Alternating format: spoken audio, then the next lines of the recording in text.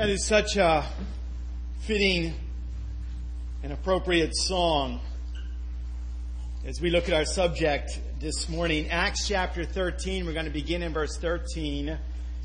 We deal with this idea that Jesus Christ is the only thing that does not move. And that's what we have got to. We have got to put our faith, our hope, and our trust in. So far in our series, we've been talking about the fact that God is just at work doing absolutely amazing things. We've talked the last couple of weeks about angels arriving in dark jail cells and bright lights and doors open and chains fall off. Miracles have been done over and over again. We've seen that. We've seen God's hand at work. And yet today, as we get into this text, let me tell you, this is where life begins to get tough. The mud gets deep and sticky. It can be hard.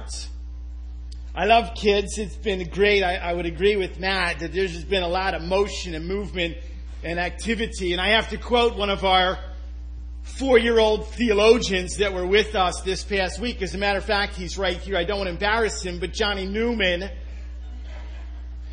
he is a man after God's own heart. His parents were relaying a story just recently where Johnny woke up in the morning and he asked his mom and dad this question. He said, "Mom and Dad," he's got kind of that deep voice. He says, Why is life so hard?"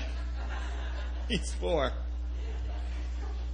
He said, "I'm just so tired. I do the same thing every day. Get up, go to bed. Get up, go to bed." You know, I think that, in all honesty, Johnny's not the only one who feels like that. It can be difficult for all of us. And that's why we have moments like this to come together in God's house alongside of one another to say, you know what, the mud may get deep, the winds may blow and the waves may surge, but we need reminders from Scripture. We've got to stay put. We've got to be strong. I was reading portions of these 2 twin boys who wrote a book. You perhaps have heard of Alex and Brett Harris, and they wrote a book called Do Hard Things. They were young, 19, 20-year-old kids when they write this book. So that's it. We need that. This morning, as a matter of fact, I was brushing my teeth thinking about do hard things. And literally, it's something so simple, and I moved a certain way, and my back was like, oh! I'm brushing my teeth. It's hard out there. And God just continually reminds us that we do not have what is necessary in order to move forward. And so that's why we come to the text that we have today. It reminds us, although it's tough, there is God, there is Christ, the solid rock to build upon. Let's bow our heads and ask for God's help before we read our text, and we'll just pray as a family together. Our Heavenly Father, as we come into your presence this morning as your sons and daughters, and perhaps, Lord, even this morning in this very room, there may be some who do not know you, who cannot call you Daddy because they do not have a relationship with you, have not accepted and received the gift of salvation. I would pray, Lord, that you would speak to those hearts. I pray, Lord, as we are reminded of everyday life, that it can be challenging at times, and we don't have it. We do not have what is necessary to succeed without you. Father, I pray for this community that is in the grip, in many respects, of darkness and destruction and devastation and divorce and disease. God, I would ask that we would bring a saltiness to this community and a brightness through the Lord Jesus Christ, that through the transforming gospel of Jesus, we would see lives changed and your church grow and your name glorified. I pray for men who are preaching the gospel in this community, that you would give them resilience and strength. Bless their wives and their families. I pray, Lord, for this body here. I pray for our leadership, our elders. I thank you so much for each one of those men.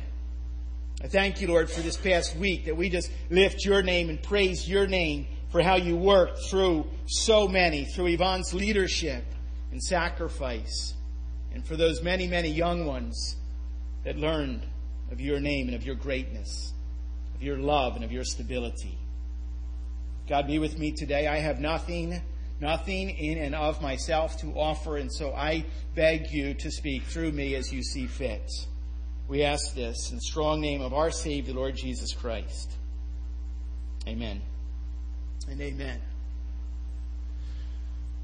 I get a little confused. I get a little blurred. I think it's number 3. I think it's number 3 on my top 10 all-time favorite movies. It's that movie that perhaps you've seen before about the 13th century freedom fighter from the Highlands of Scotland. His name is William Wallace. It was depicted in the 1995 movie Braveheart.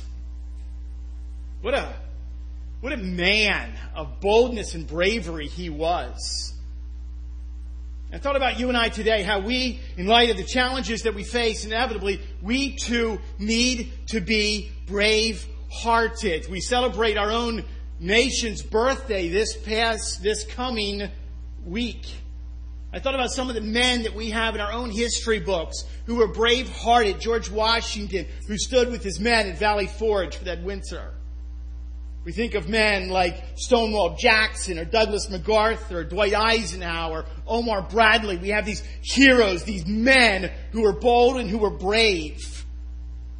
I think that's a perfect example of what we need to be as we as a church remain on mission. We aspire to be individuals who don't hurt themselves when they're brushing their teeth in the morning. We aspire to be individuals that are rugged and durable, individuals that are devoted. We are the people of God, and most importantly, we have the Word of God and the Spirit of God to work through us. As we've been examining the early chapters of the early church, our own brothers and sisters in Christ, our own heritage, we've learned that what they serve and they give and they love and they care in ways that we need to learn from them today. Our text is a lengthy one. It begins in verse 13 of Acts chapter 13. I want to try to get all the way to verse 43, and I may read excerpts of that just for sake of time this morning, but we'll get the basic story. Follow along as I read Acts chapter 13. We'll begin in verse 13. Here it is. Excuse me. Now Paul and his companions set sail from Paphos and came to Perga in Pamphylia. Say that 3 times quickly. Paul from Paphos to Perga in Pamphylia. And John, this is John, surnamed Mark, left them and returned to Jerusalem. But they went on from Perga and came to Antioch in Pisidia, and on the Sabbath day they went into the synagogue and sat down. After the reading from the law and the prophets, the rulers of the synagogue sent a message to them saying, "Brothers, if you have any word of encouragement for the people, say it." So Paul stood up and motioning with his hand said, "Men of Israel, and you who fear God, listen. The God of this people, Israel, chose our fathers and made the people great during their stay in the land of Egypt. And with uplifted arm, he led them out. And for about 40 years, he put up with them in the wilderness." Isn't that true? "And after destroying 7 nations in the land of Canaan, he gave them their land as an inheritance. All this took about 450 years. And after that, he gave them judges until Samuel the prophet. Then they asked for a king, and God gave them Saul, the son of Kish, a man of the tribe of Benjamin, for 40 years. And when he had removed him, he raised up David to be their king, of whom he testified and said, 'I have found in David, the son of Jesse, a man after my heart, who will do all my will. Of this man's offspring, God has brought to Israel a Savior, Jesus, as promised.'" Skip down with me to verse 28, speaking of the ministry of Jesus.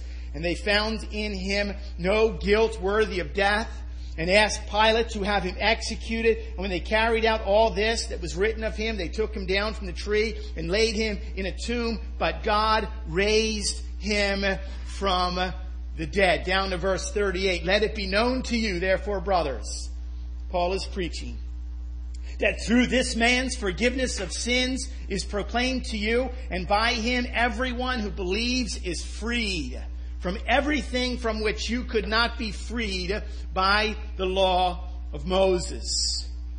Beware lest what is said in the prophets should come about.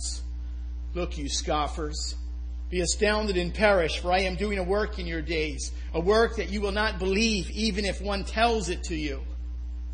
And they went out. The people begged. They begged that these things might be told them the next Sabbath. And after the meeting of the synagogue broke up, many Jews and devout converts to Judaism followed Paul and Barnabas, who, as they spoke with them, urged them to continue in the grace of God. Well, there is a lot. There is a lot in this text. And as I read this again this morning, I am reminded of how blessed we are. The fact that we worship and serve a sovereign God. Look at all that God has done through the history lesson that we have before us this morning. Acts 13 serves as a narrative that brings the vision into focus by showing us, first and foremost, we need to be brave-hearted. Why? Understand this. This is going to be hard to hear. We need to be brave-hearted because there will be the defection of some. Look to your left and to your right. Because as we examine the true church of the Lord Jesus Christ, when push comes to shove, sadly many people will bolt. In this particular case, early in his life, we see this one John Mark. John, surnamed Mark. If you recall, back to where they were praying in Acts chapter 12, verse 12, Mary is the mother of John Mark. Okay, big house, probably a wealthy young man. John Mark, somehow early on in the ministry from Jerusalem, as it was expanding, attaches himself to this missionary endeavor, and initially, with the buzz and the excitement, he does what a lot of us do. Oh, pick me! Pick me! Remember John Fogerty's song? Some of you will perhaps be dated by this. Put me in, coach. I'm ready to play. Look at me. I can be. Rich knows it. Center field. Okay? I just so desperately want to sing that this morning, but I can't. Just can't. You just can't read those lyrics. Got to sing it. Put me in, Kurt, come on. And there's this idea that John Mark says, please pick me. We don't know exactly what his responsibilities were. He probably were, the word translates in under oarsman. He probably was someone who helps out. He carried things. Perhaps he set things up when they were going someplace, or he broke things down. He was a general helper, a gopher, so to speak. Hey, someone, could you get that for me? Could you run an errand? That was probably John Mark. I thought it was interesting by way of the terminology or the verbiage in some translations here. The New King James is a little bit more kind to John Mark. The New King James Version actually shows a little bit of deference when it explains departing from them, as if he has to go somewhere else, departing from them. As we read this morning, I read in the ESV, and also you'll see even in the NIV, there's the truth. It says this, he left them. He left them. We're together, right, guys? As we're moving forward, and he left them. You ever been left before? Oh my goodness gracious, the list is long. Come on, let's go. We're all going here. And we realize that as you turn around, I thought you said you were going to be here at 10 o'clock. Where'd you go? It's what happens right here. And we are not told. There's been great debates, okay, as far as the specifics why he left. Was there some kind of tension? Was it a personality issue? Can you actually imagine the local church of Jesus Christ experiencing personality conflicts? Maybe that was it. Paul is strong. Paul is a leader. Barnabas, perhaps the quiet comforter and the encourager. And we know that somehow there's some kind of friction. Something happens. We don't know what it was. Was it homesickness? Was it blisters? Was it the simple fact that I've got a little bit of a travel belly that's arriving here and I miss Mommy? And he says he goes back to Jerusalem. Whatever the reason, we don't know the reason. We know the bottom line is what? John Mark packs his bag and he goes home. I'm going to pause on that and think for a moment. How sadly it is there are Christians that abandon their post. The mission field is littered with people who initially were like, oh, please, can I go? And what? After it gets difficult, they simply give up, walk away, go home. Why? It's difficult out there. You have to realize that. Spiritually, it's exhausting. Emotionally, it's taxing. Physically, it's demanding. And we see that's the situation. I think as well, if we begin to examine our own culture, we can pause for a moment and also see what we have today. We have today an addiction to ease and comfort. I think particularly, sadly, of the younger generation. It's a stretch for kids to be playing outside today. And we have this idea that what?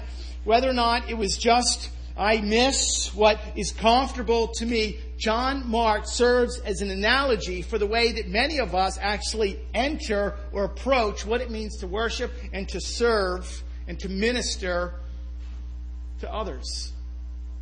There's no doubt that if you begin to ask yourself the question, making disciples, which is our clear mandate, is really exhausting. It's hard to do.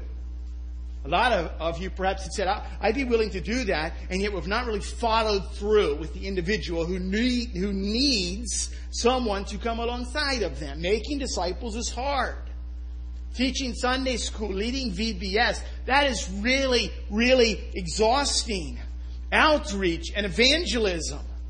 Looking for opportunities as you maneuver your way throughout the community on a daily basis to share with them the transforming gospel of Jesus Christ. That's just hard to do. Bible reading every single day. Dads leading your families in prayer, initiating prayer. What do we do, Dad? I don't know, but let's pray about this together as a family. Let's look to see what God's Word has for us together. This is where we're going to go. Doing that faithfully, day in and day out. Teaching is exhausting. But that's what we're called to do. Even though we live in a world that says you deserve a break today. You deserve it easy. Larry Crabb writes this. He writes with great insight, sadly, about our desire to be comfortable today.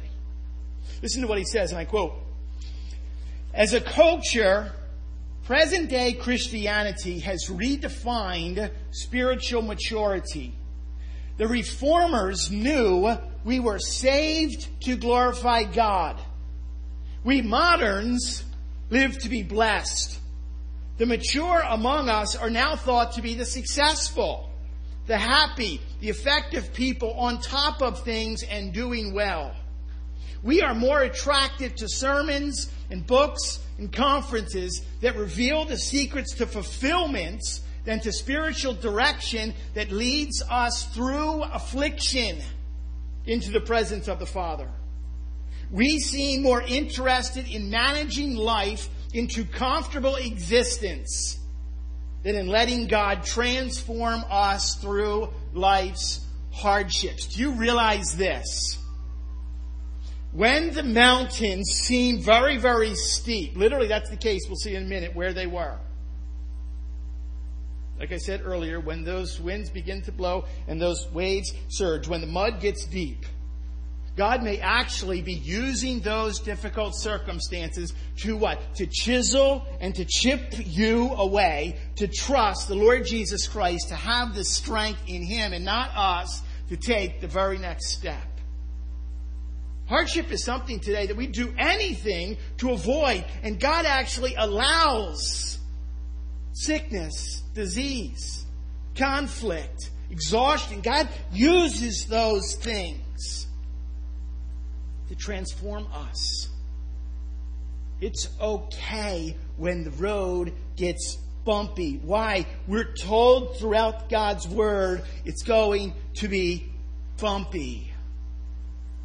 And so we begin to ask, I don't know where you're at personally, but have you ever deserted someone when you said that you'd be there?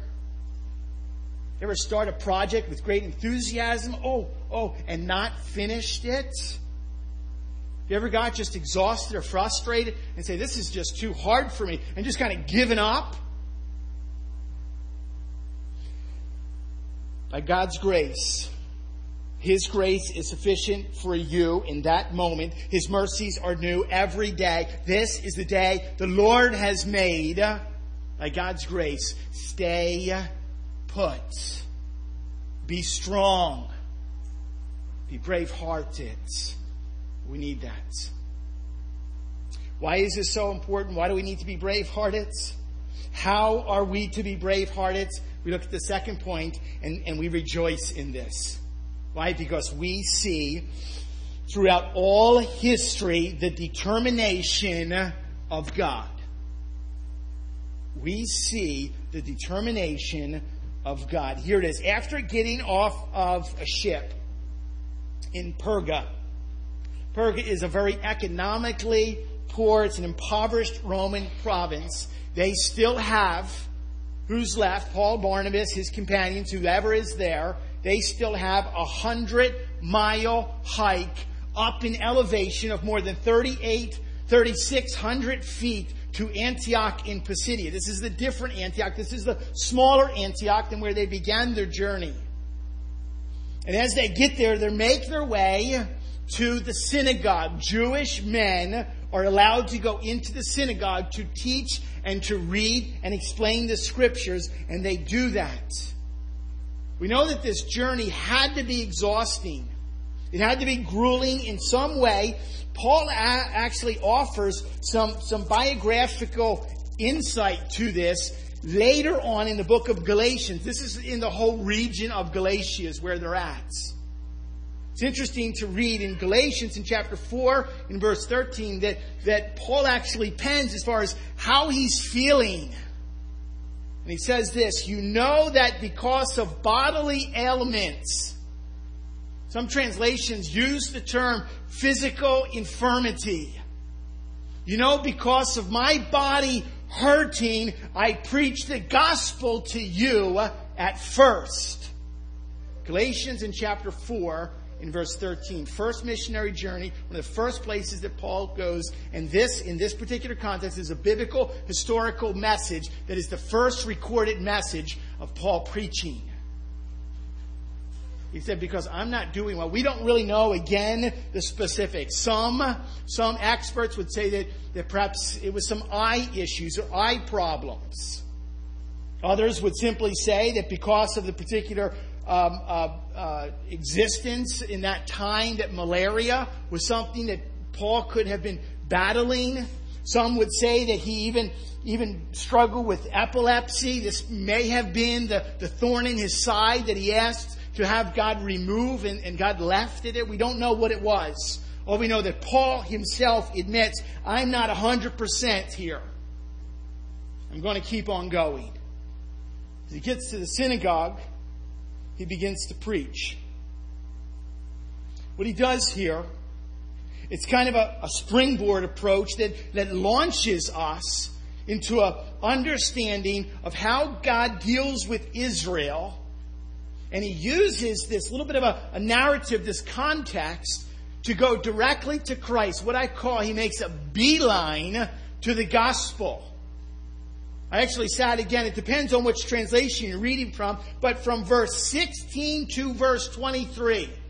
When Paul starts preaching the message, he uses no less than 165 words to deal with all of the history of Israel. What? Before he gets to the offspring of David, Jesus Christ. Yes, he deals with explaining the whole history of Israel, and he talks about these major events, but why? He has a purpose. I've got to go one place with you. I want you to hear one message, and that is the message of salvation, of redemption that is offered through the Lord Jesus Christ. The text is saturated with what God is doing in order to bring the message clearly of salvation to these people. I'm going to race through very quickly. You got to kind of hang on to your hats here as we survey the highlights as far as what events Paul is covering to show us that God is the one who is in complete control here. God is sovereign. He is the umbrella over everything. Complete control of the message that we are to offer. Here it is in verse 17. God chose Israel. Okay, sets them apart from everyone else. Verse 17, God made Israel great. He allowed them to grow even though they were in captivity. Verse 17, God led Israel out of Egypt. Frees them from slavery. In verse 18, God cares for Israel in the wilderness. I love the phrase. It says that He put up with them for 40 years. In verse 19, God caused Israel to be victorious over the Canaanite armies. Verse 19 again, God gave the land as an inheritance. Verse 20, God gave them judges. Verse 21, God gave them Saul as king. Verse 22, God removed Saul as king. Verse 22, God raises up David to be the king. Verse 23, God brought forth a Savior, Jesus. Verses 24 through 25, God sent out John the Baptist as a herald of Christ. Verse 26, God sends the Apostle Paul with a message. God did this. God is at work here, not the individual people. God is sovereign and moves over everything. His fingerprints are on every detail.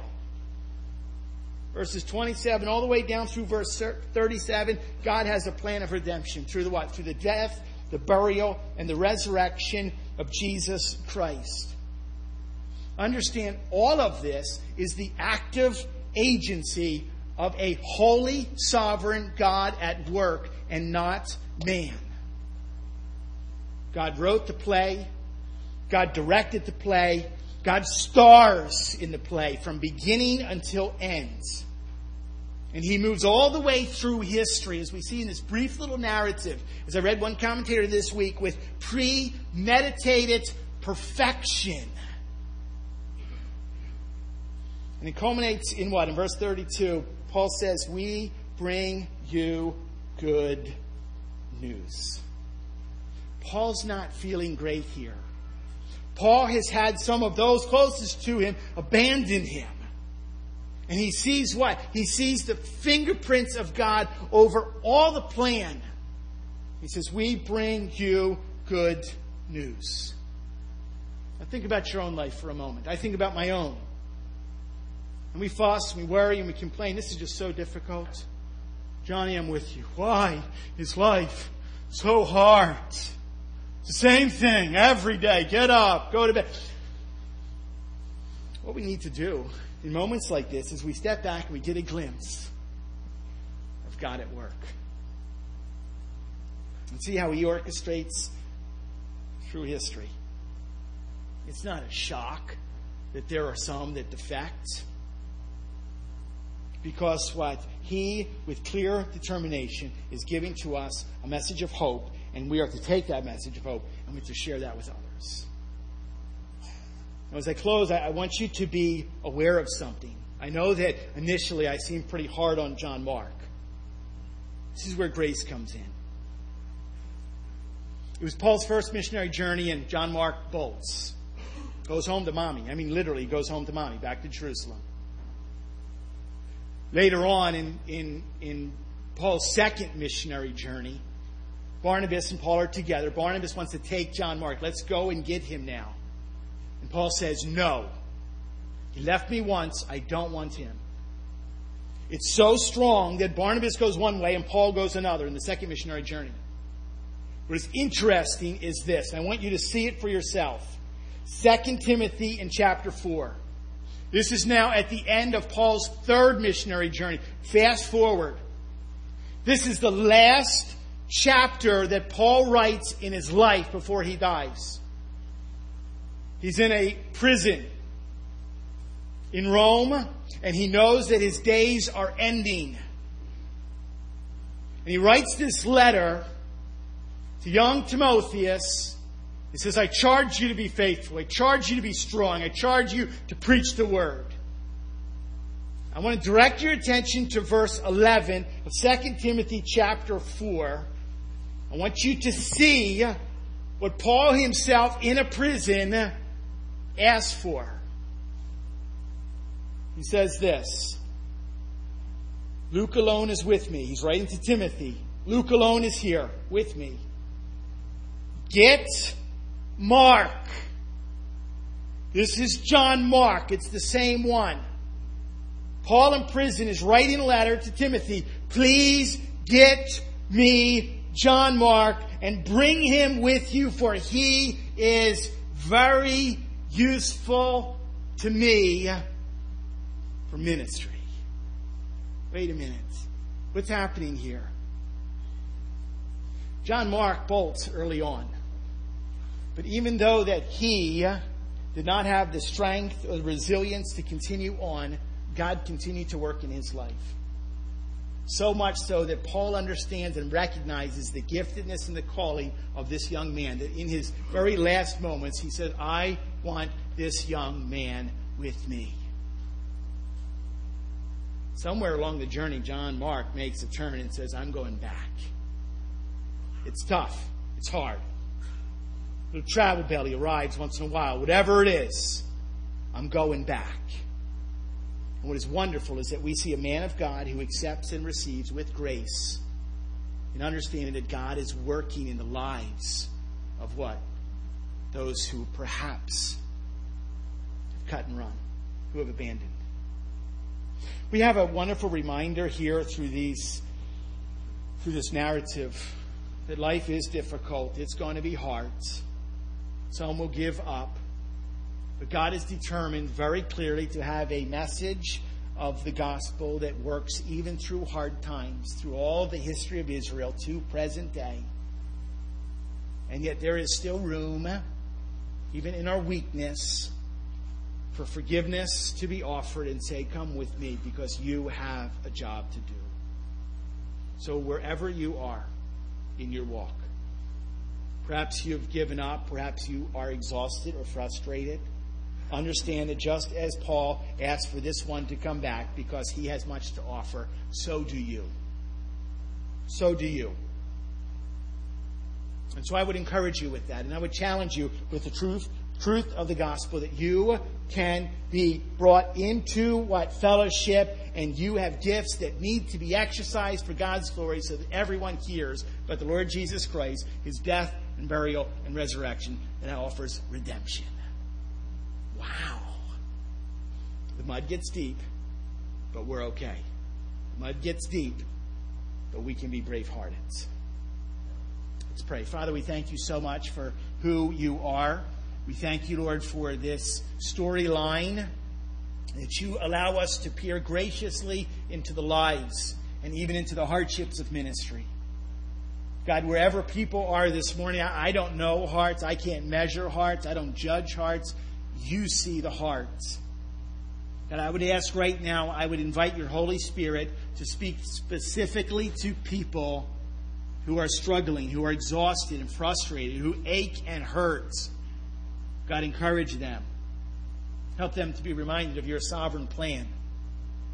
God, I would ask that there are some here who have abandoned the cause, that you would give them the strength and resilience to return and to take their place alongside their brothers and sisters in Christ. And may we together be faithful for your glory. Give us the strength to do that. We ask this in Jesus' name. Amen.